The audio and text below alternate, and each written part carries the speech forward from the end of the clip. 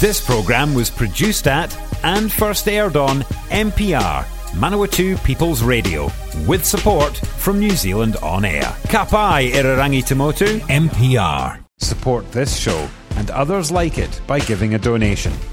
For more information, go to www.mpr.nz/donate.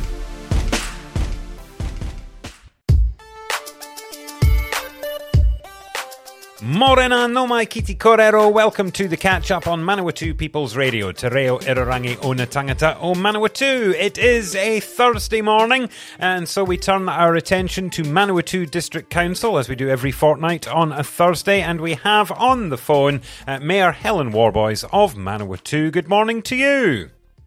Morena, Fraser. Good to talk to you again. Yes, indeed. I think we missed our last one, so I say fortnightly, but it's been almost a month, and my goodness, how the world has changed since we last spoke.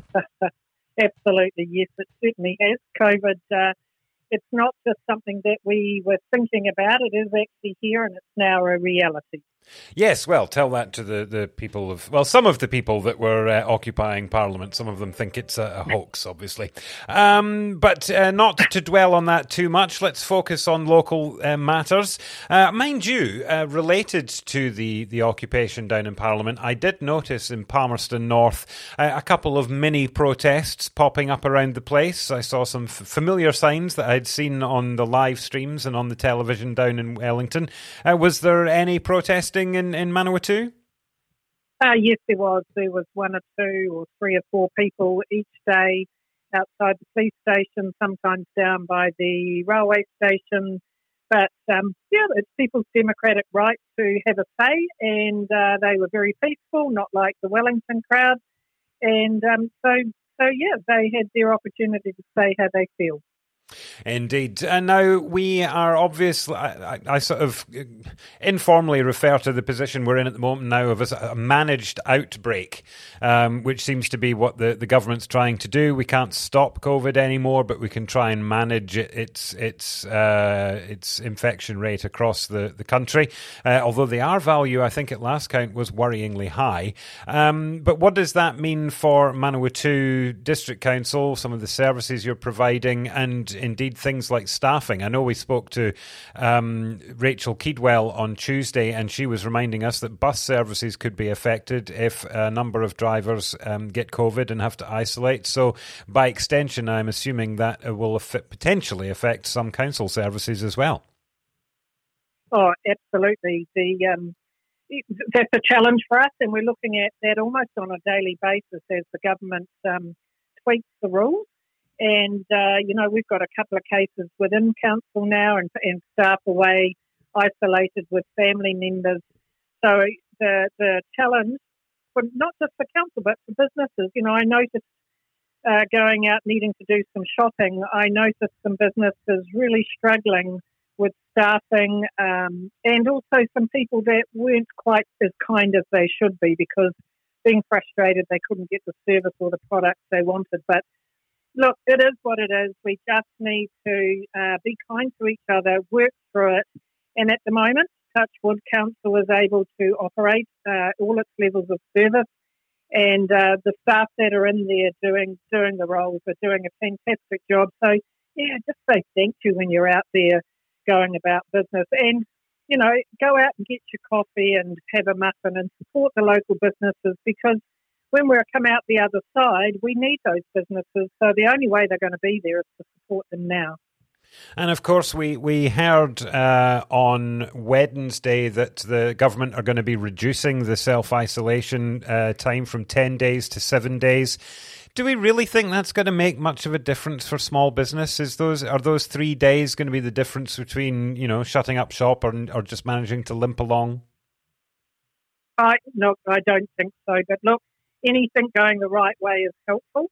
And if nothing else, if it helps people's fears and anxiety, then that's good. But from a business point of view, if you're already struggling, and you're right, a couple of days isn't going to make a lot of difference. And I just think the government needs to be aware of the impact on businesses right across the board. Doesn't matter what business you're in or involved in, there's impact on it. And even when COVID, we come out the other side, the impact on our economy is going to be here for a long time. And have we thought about that? And how do we help and support businesses through this tough time? Because it's going to be here for a while.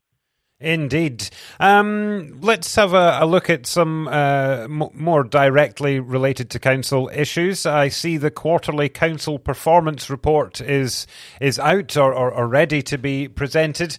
How is council performing? Because these are, I'll use the word, unprecedented times. And I remember I think it was during the first lockdown, the district council decided not to increase rates, but to dip into its rainy day fund to assist ratepayers and residents of the district.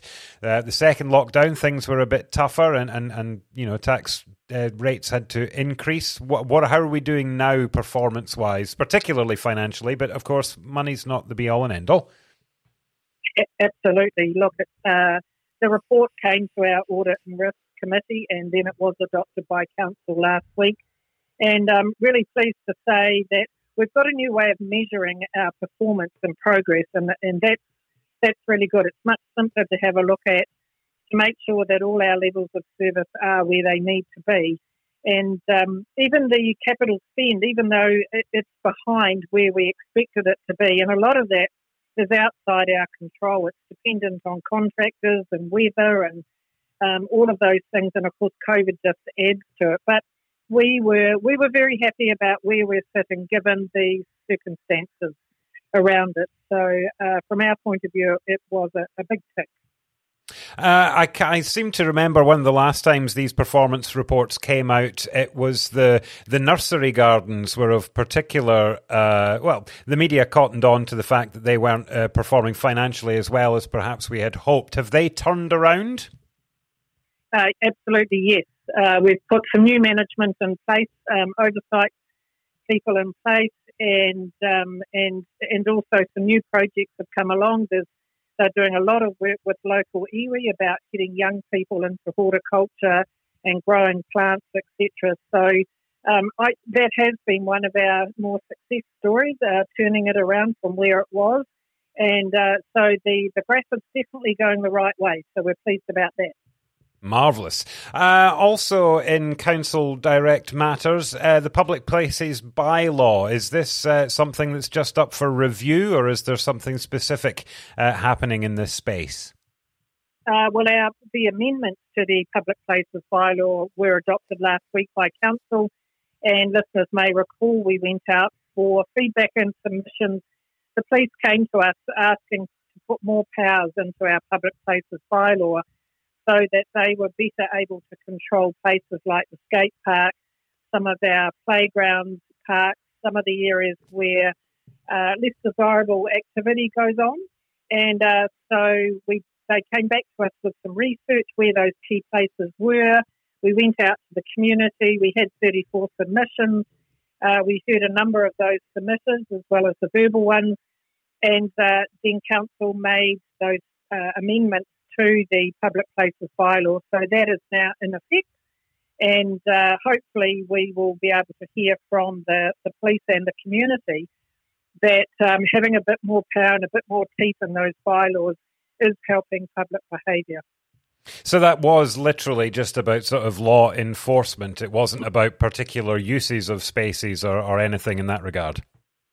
No, it was not a review of the public places. It was simply an amendment that came about because the police came to council and pointed out that the wording in the Public Places Bylaw lacked a little bit of teeth, and some of the hours where things like alcohol bans were permitted needed a bit more teeth in them. So we took that on board, and like I said, we did some research, police provided information, and so that has now been adopted.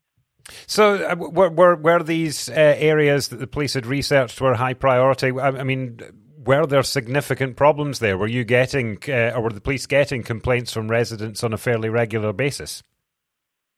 Things like the skate park is a new facility, the one that we built next to the Markino pool. So of course that wasn't an activity that we had foreseen when the previous review had been done. So obviously where young people congregate, it comes with associated issues and behaviours. And while we've introduced things like security cameras, lights, toilets, etc., to the skate park area, having in place extending the CBD alcohol ban to include the skate park now gives the police some teeth to actually go along, and when there is inappropriate behaviour, they can move them on.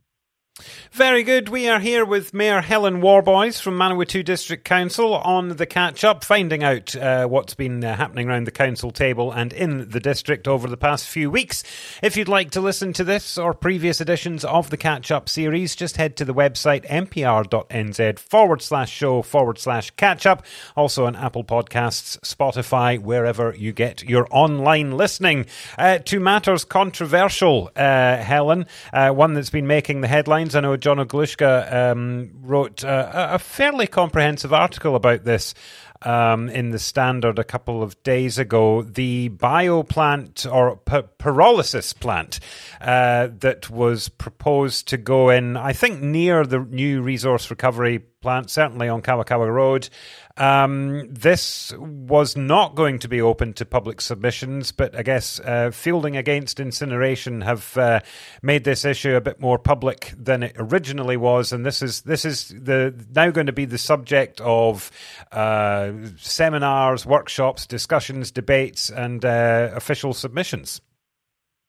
That's right. The only council involvement in this was that we had potentially said that we would look at leasing a piece of land in our resource recovery park to BioPlant for a pyrolysis plant, provided that they got their resource consent. So they've been going through that process, and yes, you're right, Horizons have now made that a publicly notified consent. So it does give the community the opportunity to make submissions. But the one thing that Council has been encouraging BioPlant to do is come out publicly and give us the information so that we're actually making informed decisions, not on rumours or perceptions or stuff that's happened overseas or old technology, etc.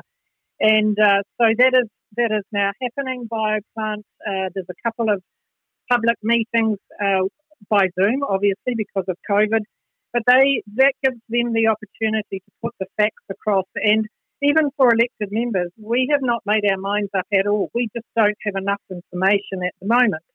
The one thing that has been stressed to us is that pyrolysis is not incineration. It's a new technology. It's much more advanced. But I personally would like to know a lot more about it. And also our council, knowing that they've gone through the consenting process, then they would have ticked all the boxes through that consent obligation around air emissions and those kind of things that were of concern to people. So I think this is a positive.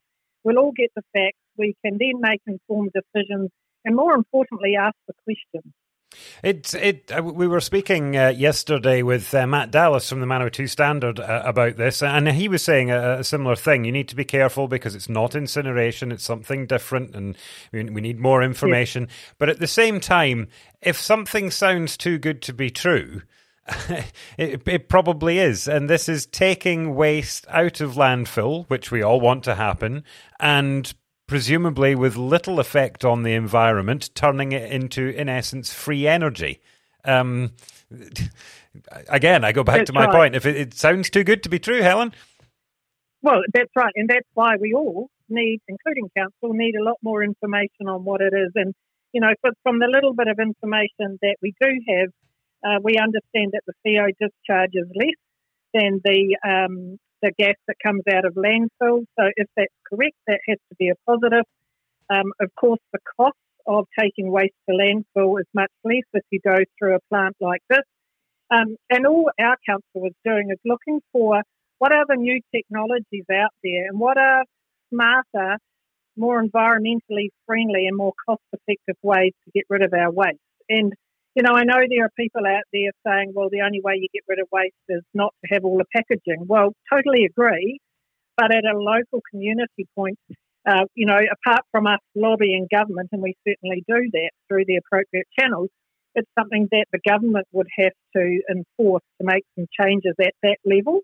And we've noticed that the amount of waste going to landfill has increased significantly, and we're trying to find a better way to do that. Do any of these pyrolysis plants exist anywhere else in New Zealand? My understanding is no, at the moment not. They are looking to set up one here and a couple of other places, I understand, in New Zealand. It's reasonably new technology.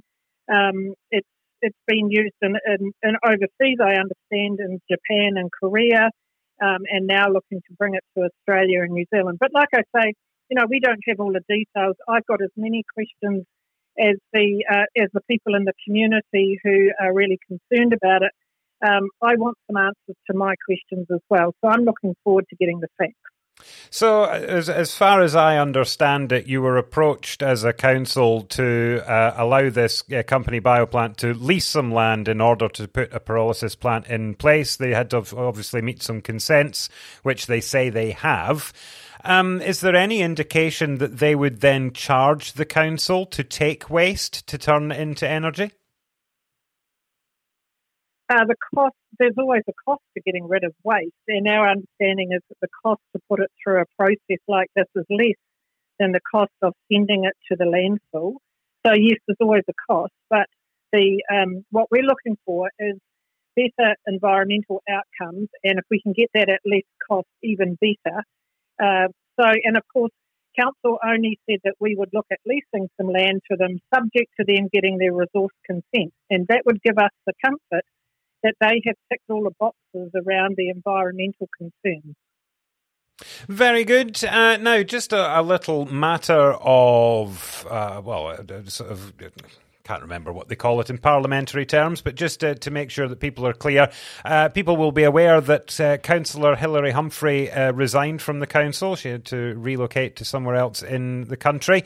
And so under normal conditions, that would spark a by-election, a local by-election to fill that seat. But there are some sort of extraordinary considerations that have basically led the Manawatū District Council to say we will not fill that vacancy. And I'm assuming that condition is there's an election not too far away.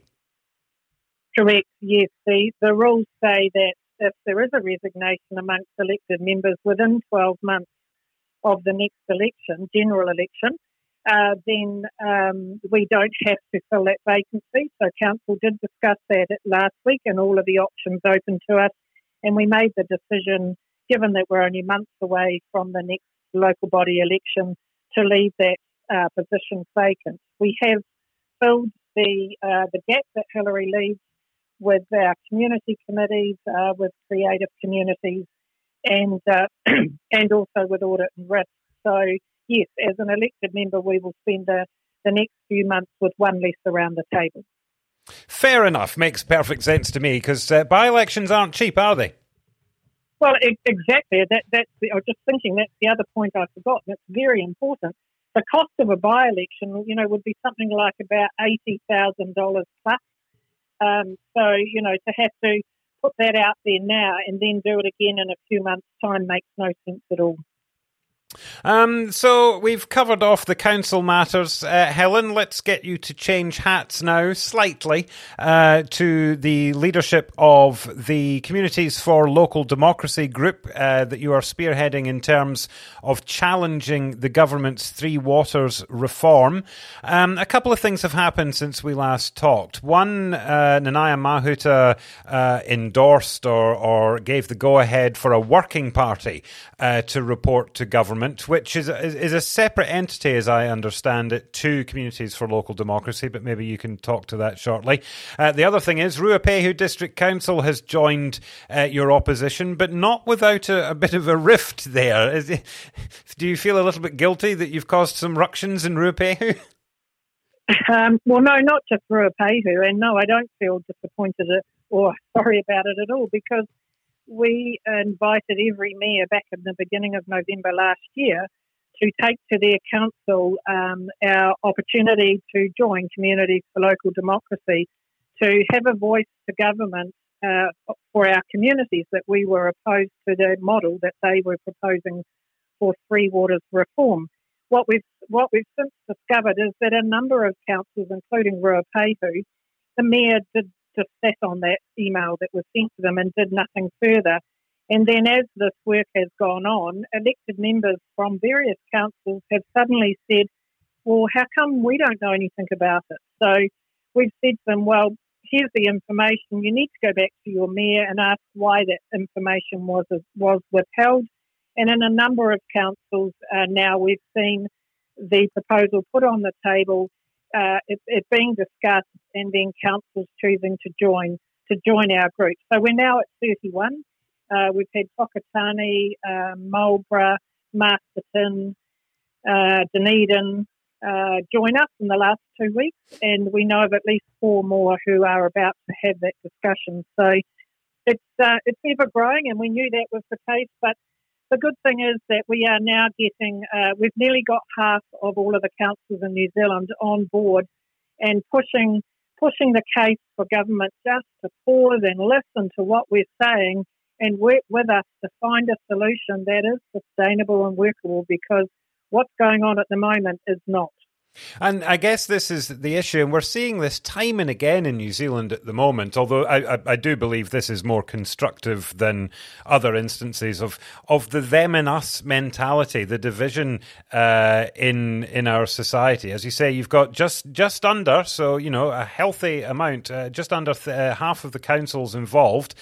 And, you know, just looking at Ruapehu, because that's the article I've got in front of me, some of the councillors are saying that Three Waters reform is a dog's breakfast. Others saying that Communities for Local Democracy is a renegade group, and the $10,000 membership fee is a waste of ratepayer money. I mean, it's a divisive issue, not just Three Waters, but how to contend it as well. Oh, well, absolutely. And look, we wouldn't be in this position of having to fight for our local communities' ownership of their assets if Local Government New Zealand, who we are member of, all councils except Timaru now, are members of, their job is to represent our views to government. And as I've said before, Local Government New Zealand chose, without getting approval from its members, to sign an agreement with government in the middle of last year that they would not oppose the government's model. So that means that the government have now mandated it. The model is what they're saying it is. And Local Government New Zealand have agreed not to oppose it. So a few mayors got together and said, well, who's going to speak for our communities? Our communities have told us that they're opposed to this. They do not want their assets they've paid for taken off them. And the work that Communities for Local Democracy has done over a period of just 11 weeks, so that the money that council have put in, we have stretched that and done an amazing job using the expertise amongst the councils. We've been able to go back to the government and say, your model is flawed, but more importantly, you don't have to take the assets off the communities who own them. You can do this and achieve the same outcomes that you want, but they just won't listen. And the working party that government put together, it was through the Department of Internal Affairs. They appointed mayors and iwi representatives onto a group. And you only had to look at the makeup of the mayors on that group to know that this was not going to go anywhere very fast. And also, if you looked at the terms of reference for that working group, it was simply about them tweaking the government's model. And the report came out yesterday from the working party to the government, and that's exactly what it is. They have tweaked the government's model. So we are still opposed to what the government's model is. 4 entities, one size does not fit all. Now, I missed the boat on a lot of this. I did hear a smattering of the release of the report yesterday on RNZ. And as far as I'm led to believe, the mayor of Lower Hutt was in charge of this working group? And no, they appointed Doug Martin. He's an independent from Martin Jenkins, a well-known international infrastructure company. His job was to chair this group, and he had 10 or 11 mayors and 10 or 11 iwi representatives, and their job was to go through and, as the terms of reference said, basically tweak the government's model. And the key thing that came out of the report yesterday is the key concern is about ownership. The local people who have paid and invested in to local assets want them to stay held locally. And the government is saying, oh, yes, but if you put them into the 4 entities, you still own them. And we're going, well, how do you own them if they don't sit on your balance sheet? And the government is saying, so the Working Party have now said, well, we've got a shareholder model that we're proposing that will tweak this. But the model still sees the community assets going to the entity group. And ownership, we're still waiting for the High Court determination on ownership. But ownership comes with rights and obligations. And so there is still little voice by the community and accountability back to the ratepayers who own these assets. And the bottom line, as I've said before, is we don't need this long, convoluted, multi-layered structure that they're talking about to achieve the outcomes that they want. And we've put the information on the table. We've given all the technical advice. We employed Castalia to come up with the evidence base to show that their model is flawed and there are other ways to do it. Interestingly, the Working Party have chosen to ignore that, but to date, no one has come back to us and said, no, you've got it wrong. So we're meeting with the Minister and hopefully the Prime Minister next week, and our message to her is you need to stop and listen, and ignoring evidence that's being put in front of you to show that what you're proposing is flawed is not going to make the problem go away. And you need to find something that's sustainable for generations to come. And all the other political parties have said, if they get into power or when they get into power, they would repeal this. So why would you carry on with it? Why not get it right up front? Indeed. So obviously the other bit of news that came out, I think last week, was that Heather Shotter, CEO of Palmerston North City Council, is resigning to take up a leadership role in the Department of Internal Affairs to transition the models to the Three Waters reform. Is that a concern to you that someone has taken on a job that, you would think the job description and the terms of reference are in place, therefore a lot of the decisions have already been made? Well, the transition unit is progressing. They don't have any budget at this stage. They are talking to councils and asking for information.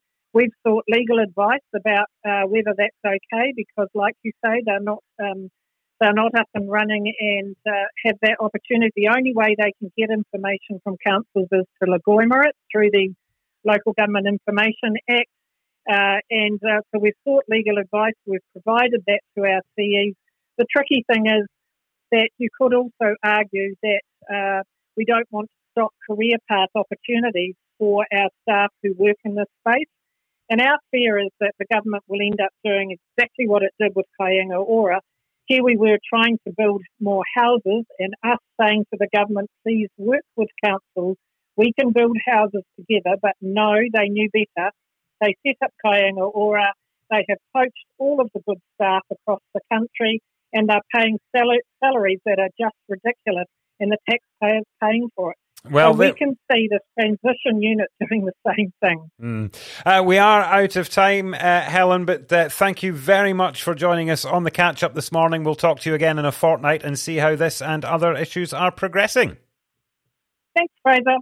And remember, if you want to listen to this or previous editions of the Catch-Up series, just head to the website npr.nz/show/catch-up. Back tomorrow with MP for Palmerston North, Tangi Utakeri. Do join us for that.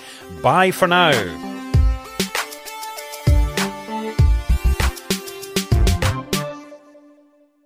If you're a fan of NPR, listening to our podcasts and live stream has never been easier.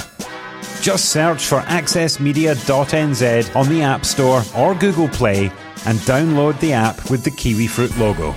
Once you've got it, pick Manawatū People's Radio from the list of stations and go find your new favourite show.